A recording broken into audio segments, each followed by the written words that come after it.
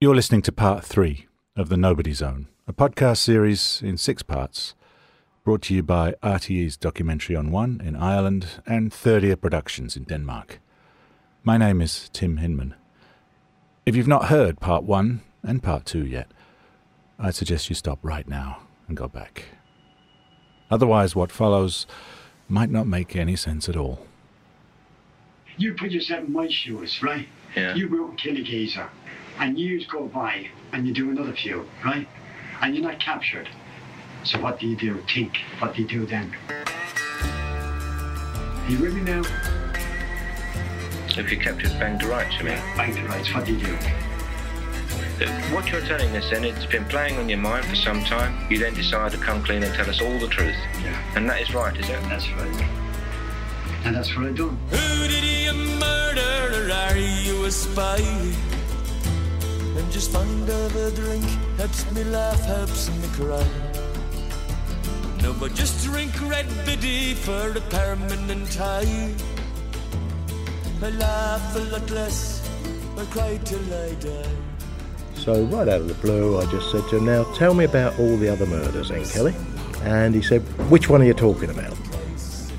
And I said, well, you just tell me. People picked up the story and they ran with it. How are you, Kelly? Right. Do you want a cup of tea? And that's where Kelly pushed most of his victims underneath the trains when they got to the edge of the railway platform. You can't live without love alone. The proof's round the West End and nobody's own. In this episode, I want to separate a lot of truth from a lot of, well, things that are less than true. I want to do this to get to grips with the Kieran Kelly story, because at this point, there's a problem. It's hard to know what's true and what's not. Last time, we left journalist Robert Mulhern in the company of the author of the book, The London Underground Serial Killer, former Metropolitan Police Officer Jeff Platt. I say, I'll shut up at a minute's notice. I'm not trying to bore you. No. What just making happened sure. was, what actually happened about how Kelly came to be convicted. We were having trial after trial after trial after trial. We were there for months. After Boyd. I said, no, we just went trial after trial. This conversation has gone on a long time at this point. The thing that started to really, that I became very aware of the more this went on, is that, Jeff wasn't getting tired, and it was like he was getting more energy as the interview went on, and he's sharing these war stories from his career. And I'm starting to look at my watch, and I can see that we've been recording for nearly 4 hours at this point. This guy turns up. He's taken 2 policemen hostage. He's got shotguns in their mouths. He's driving down the road doing between 80 and 90 miles an hour. Turns up. And, he levelled the shotgun at me. So I took his head off. 25 metres. So I'm trying to figure out a way of how I'm going to make my goodbyes or how I'm going to leave. And, it strikes me that it's unusual that it's me who's looking for a way out of this interview at this point. The reason why Rob is looking to wriggle out of this interview, like someone trying to escape an awkward Tinder date, is that, far from explaining the facts and making things clear, Jeff has thrown the whole Kelly story up in the air for Rob. Jeff Platt is in the habit of making somewhat grandiose claims and exaggerating rather a lot. The problem is that this has thrown the whole basis of his book, his version of the Kieran Kelly story, into doubt.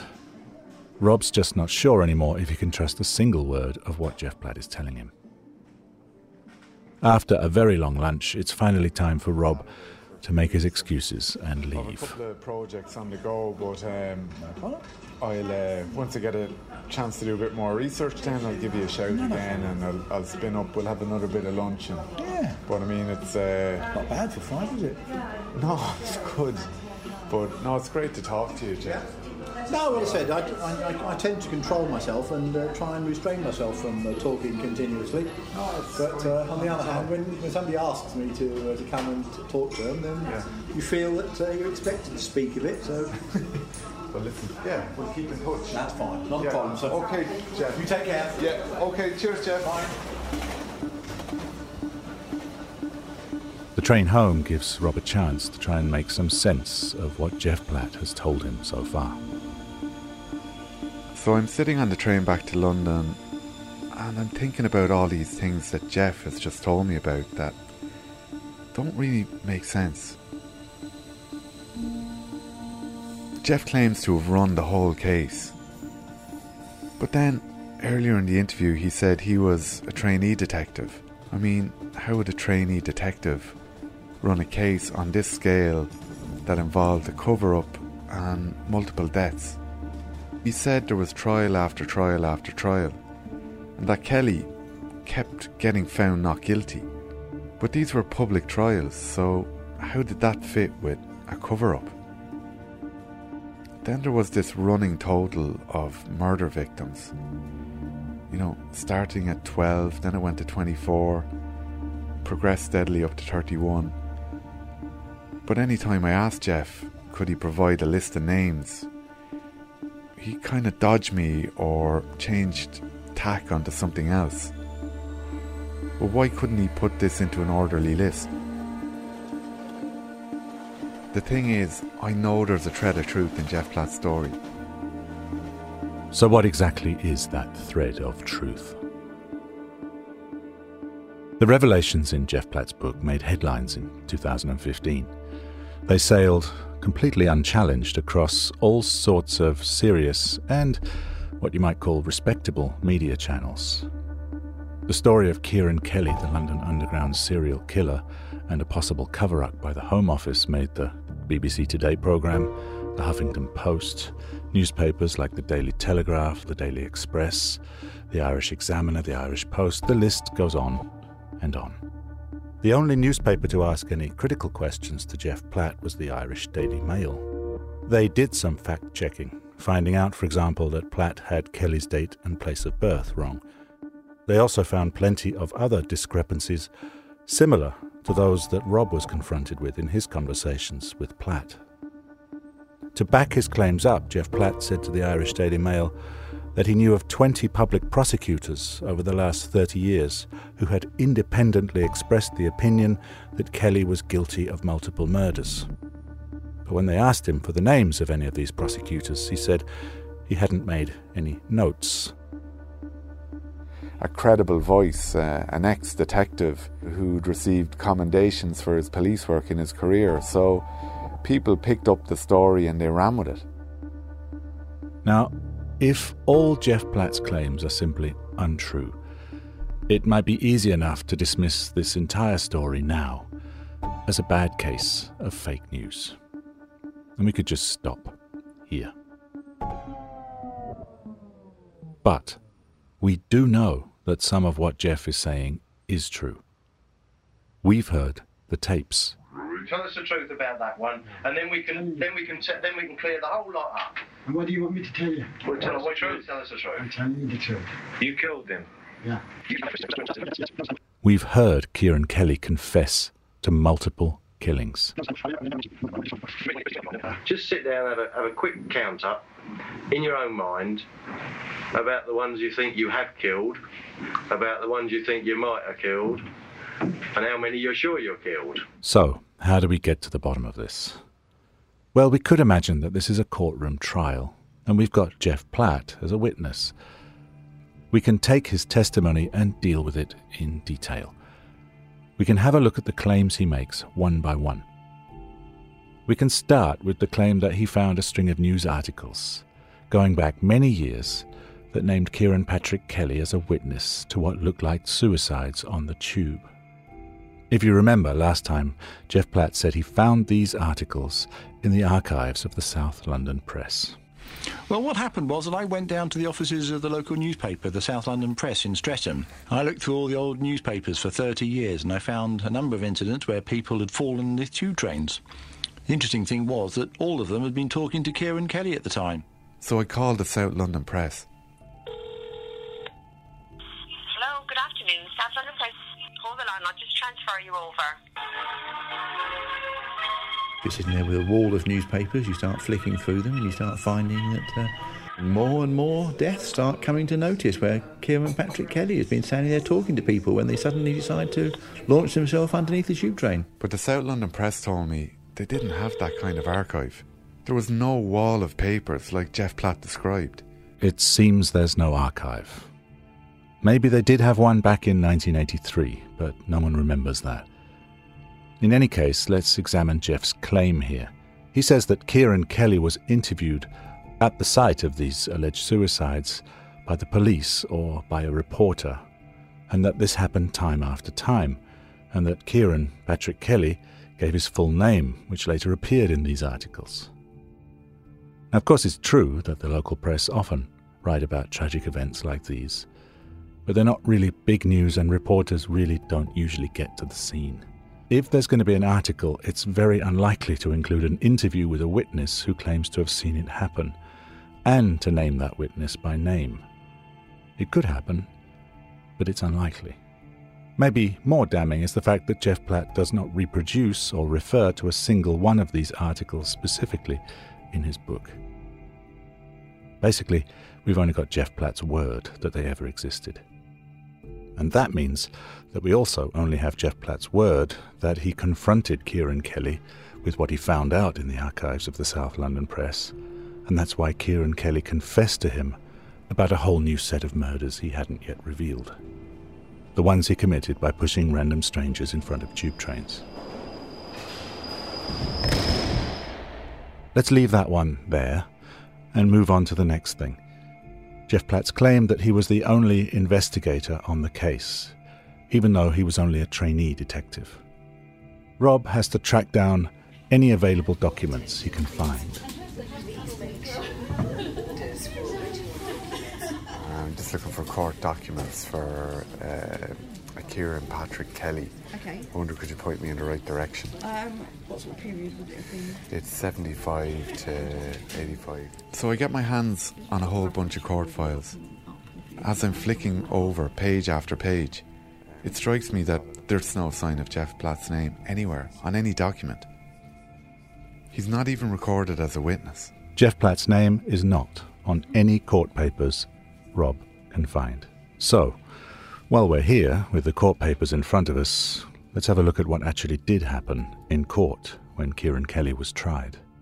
It says inside that Kieran Kelly, that's Kieran spelt wrong, spelt with an N, was tried at Central Criminal Court, the Old Bailey, in 1984.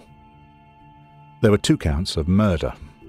One was for the killing of Hector Fisher on Clapham Common in 1975. Fisher. That's the murder Kelly confessed to the surprise of the police at the time when he was being interviewed about killing William Boyd in the cells at Clapham Police Station. Would you tell me again how you did him? I gave him a wallop. I'm not sure. But courage box, right? How many times did you stab him? I don't know. He's also charged here, of course, with the murder of William Boyd in the cells at Clapham Police Station. Is that why you did Boyd, to start clearing the books? No. No way. No way. Why did you do him? Huh? Why did you do him? There are no trials for any other murders in 1983 or 1984 in the records. So now we can come to Jeff Platt's claim of a Home Office cover-up. They decided that it was in the public interest not to broadcast the story. They felt that people who heard this story may start to panic, people wouldn't want to use the underground. Jeff Platt's list of 31 killings does not figure in any of the records here. So that would match with a cover-up story if it's true. So, either there was a cover-up, as Jeff describes it, or there's another explanation. I'll leave that there for now because there is some other very useful information in the court records. Other names. Names of people still alive who knew Kieran Kelly and who were involved with him during his arrest and trial. One of the names on the court documents is Kelly's defending solicitor, a man called John Slater. Hi, John. How are you? I'm okay, thanks. Good. John Slater is still practicing criminal law, and Rob tracked him down to his office. You're younger than I expected. You must have been very young back in 1983. Fairly young. It turns out that even after so many years, John Slater has a clear memory of Kieran Patrick Kelly. My main recollection is the incredible way in which I found him as a client. It would never happen nowadays. I was the duty solicitor at South Western Magistrates Court, and he suddenly got presented to me as a client, brought into the room. There was no security worth calling. I mean, the room was locked and I was there with him, and I said, what are you charged with? Oh, attempted murder. Slater was assigned by the court to defend Kelly in a case of attempted murder. That was in 1982. 1982 was the year before he killed William Boyd in the police cells. The case of the attempted murder at Tooting Bec tube station, where he was alleged to have pushed someone under a tube. Now that does sound a lot like the story Jeff Platt is telling in his book. Kelly, the London Underground serial killer. So is Jeff Platt right, after all? He was acquitted of that offence. Kelly was found not guilty of the attempted murder of a man called Francis Taylor. Francis Taylor didn't die, so he's not a murder victim. Here's what Jeff Platt said to Rob about the Francis Taylor case. There was one murder that took place, the Francis murder, that he was accused of. It was witnessed by a doctor, a lawyer, and an accountant. Unfortunately, he got away with it, despite 3 good professional witnesses all giving evidence that he'd done it. And would Kelly's solicitor at the time, would they have, obviously he had a defence and people making a case on his behalf, did they just claim that this was a suicide? Well, that's the interesting thing, isn't it? I mean, Kelly was represented by the same solicitor, whilst 31 murders were alleged against him. But Francis Taylor wasn't murdered, he survived. So that's at least one name to take off the list of 31 dead, you'd assume. I'm just thinking, imagine that you're the solicitor. You've defended this man against 31 allegations. Imagine that you're the solicitor. Well, John Slater doesn't have to imagine anything. He was Kelly's solicitor. It was an unusual case. I mean, you only get a case of this nature once in your professional career. I mean, I've had several murder cases, but I don't think I've ever before or since had a multiple murder case.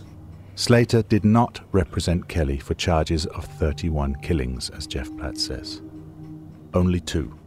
Well, it was initially the matter of the murder in the Clapham police station, and subsequently he was also charged, of course, with the murder of Fisher on Clapham Common.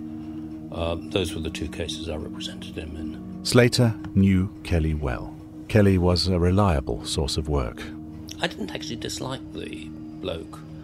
I mean, he obviously was up to no good, but it's very much easier to deal with people who are hardened criminals, frankly, who don't really expect to go anywhere other than to prison. And what about Jeff Platt's book? And now Jeff Platt's version of events, do you have an awareness of his book, or have you read the book? Or Yes, I have read the book. I mean, I think it wasn't the most riveting of reads, I must say, and I don't think he had the detailed knowledge. I got the distinct impression that he had got a lot of it out of archives. At the same time, that on its own doesn't mean that he's wrong. No, of course it doesn't mean that he's wrong. What I do find surprising is that someone who I would describe as a bag carrier, who was not involved in a senior position within the inquiry, should take it upon themselves to write a book about it and try and carry the weight as if he was one of the principal characters in it. And obviously the assertion that the Home Office tried to quell details of these stories on the underground because they wanted to offset some kind of national panic. I don't buy that. So, John Slater does not believe in any cover-up by the Home Office. He certainly doesn't know about any, and he hasn't heard about any cover-up. More than that, in John Slater's opinion, Jeff Platt was nothing more than a bag carrier on the Kelly case. But Slater wasn't working the police side of the Kelly case, of course, and he wouldn't have known who did what during the investigation on Kelly.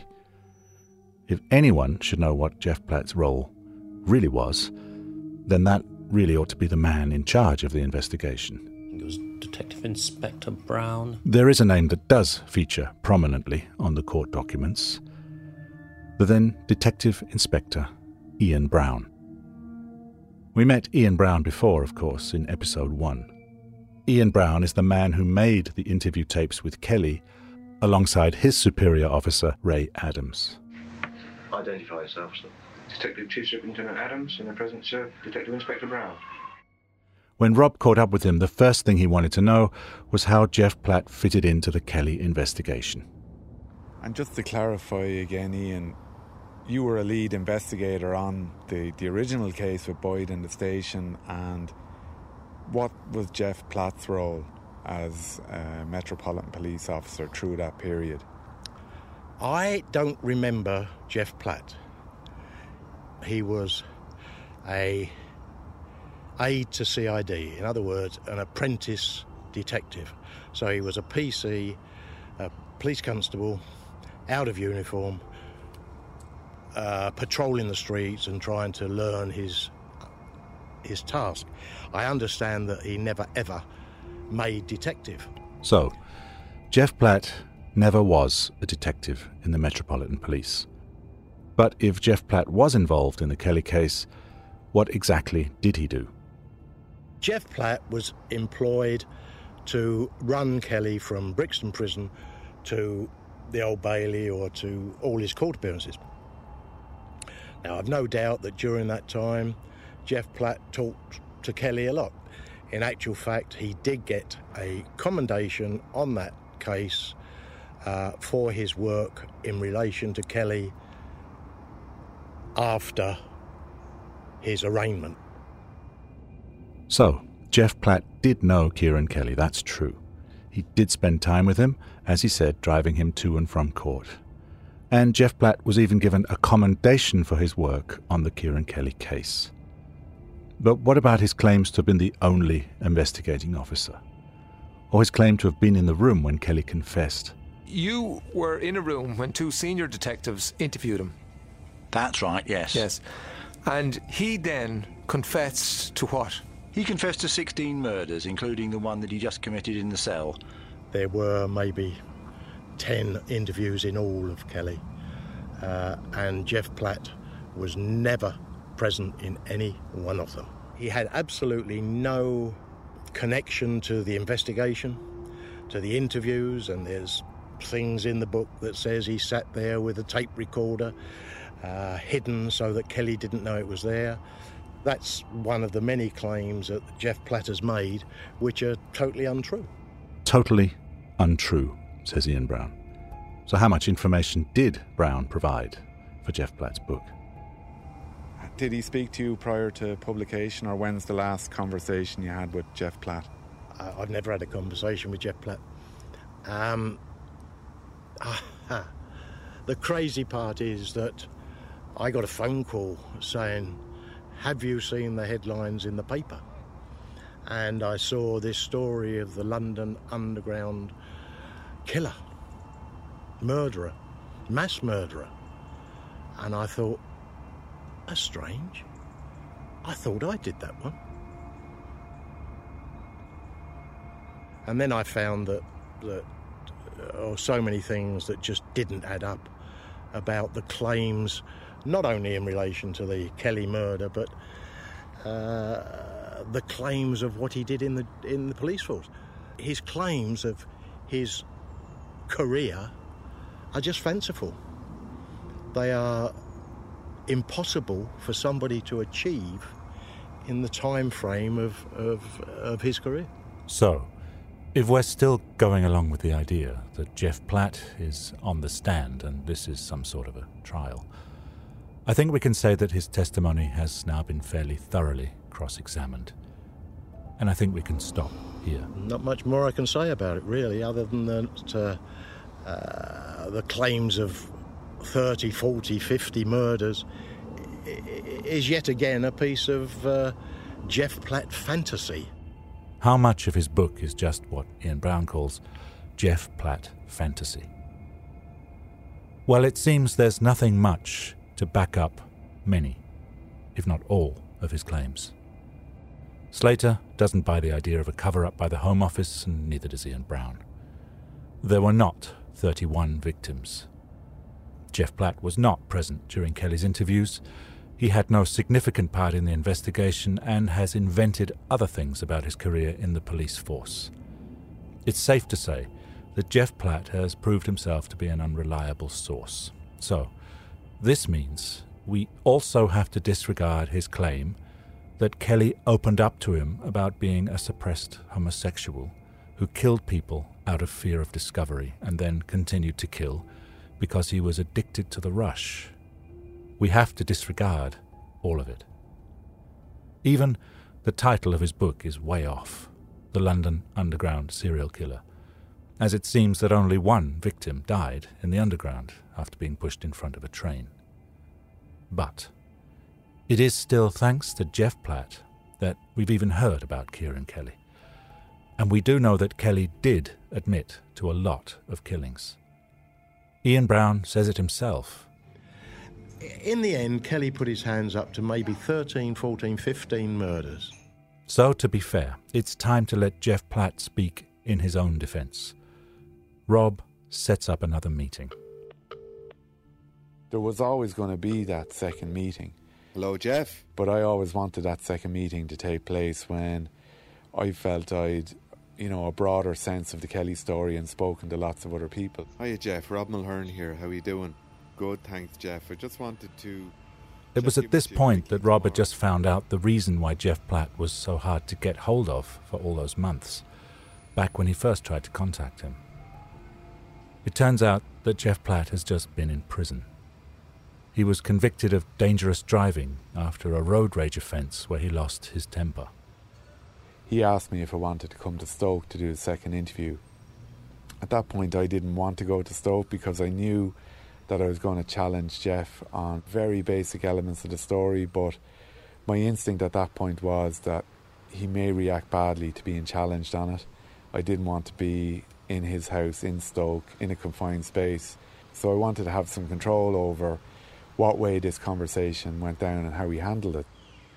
So we can meet outside Clapham Common Station. We'll see you there tomorrow.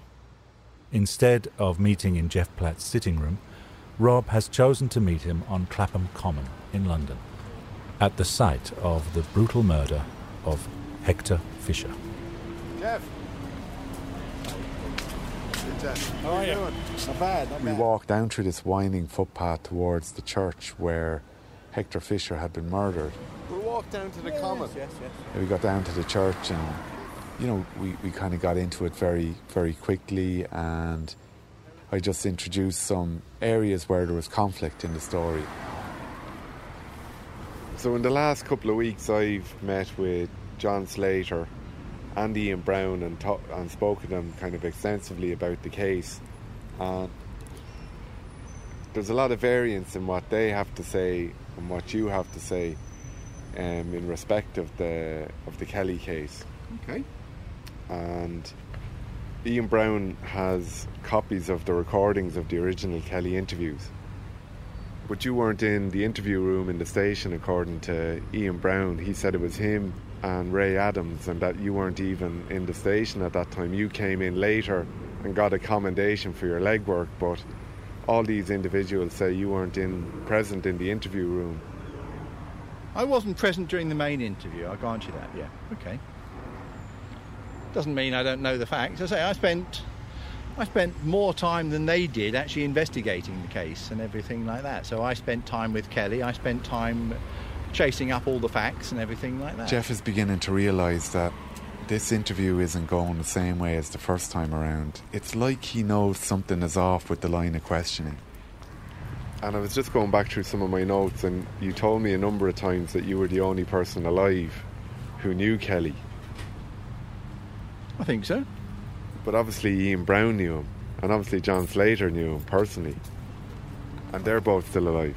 His kind of feet start shifting uneasily underneath him, and he's fidgeting with his hand in his pocket and, you know, pulling the zipper on his coat. People would get uncomfortable, Jeff, in terms of some of these points, that when you present a case of such magnitude and such importance, that I guess the public would expect the kind of rigour that has been absent there. They would expect extensive conversations with Brown and Adams. Okay, well, I'm sorry to tell you. And then he leans down and picks up a bag. He turns with the bag and starts heading away. Jeff, are we not having a conversation anymore, Jeff? Jeff? Not in the direction of the train station first. It's almost like he doesn't know where he's walking. Jeff, are those questions not fair?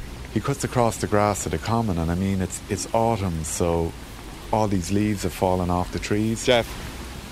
And he starts kind of walking through these leaves. He's not even on the footpath. Jeff, can I just get 2 more minutes? Will you just hear me out, Jeff? It's like I've really thrown him off road with these questions I've been asking him. And then he realises after about 50 steps that he's walking in the wrong direction, and he turns on his heels and heads back in the direction of Clapham Common Station. We're finished. Why? You know, I'm chasing after him, but... Why, Jeff? Are they not fair questions? It's like I'm not there. Jeff, I'm going to ask you one more question now, and then I'll leave you alone. But Jeff, obviously this sounds bad, so there's an opportunity to clarify it. This is going to sound bad, this is going to reflect badly on yourself. That's the last thing I'll say. You have a position to chat to me still. He won't even look to acknowledge where the questions are coming from. He just has tunnel vision. It's like all that's in his head is, I'm getting to this station. And when he gets there, he disappears down the steps and into the noise of the underground.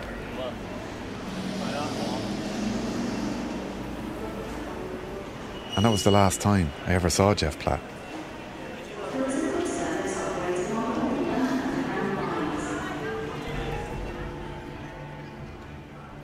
There's a strange kind of numbers game going on in this story. Numbers go up and they go down. But those numbers refer to people's lives, to murder victims. We can put Jeff Platt's tally of 31 murder victims down to exaggeration, what Ian Brown called Jeff Platt fantasy. But, if you ask me, there was never any reason to exaggerate anything at all about the Kieran Kelly story. Even if there never was a London underground serial killer, Kelly was a brutal murderer.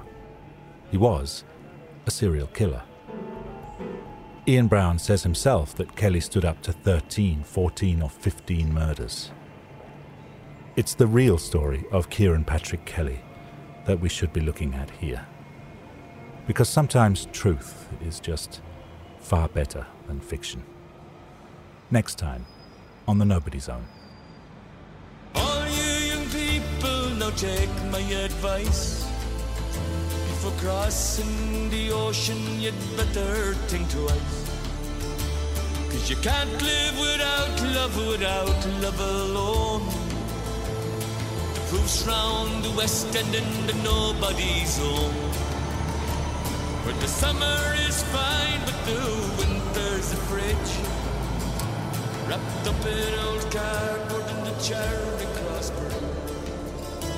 And they'll never go home now because of the shame of a misfit's reflection in a shop window.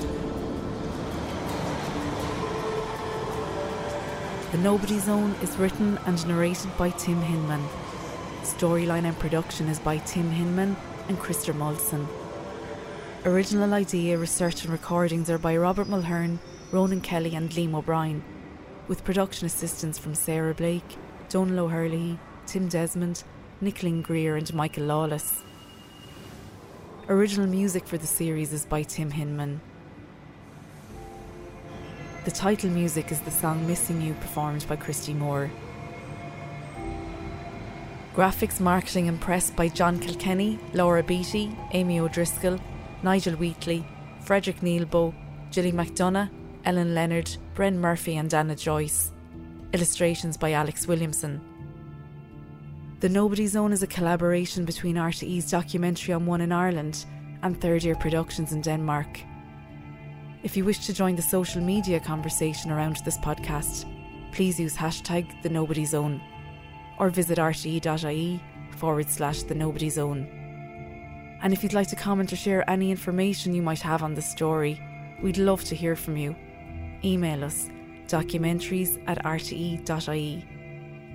Until next time, thanks for listening.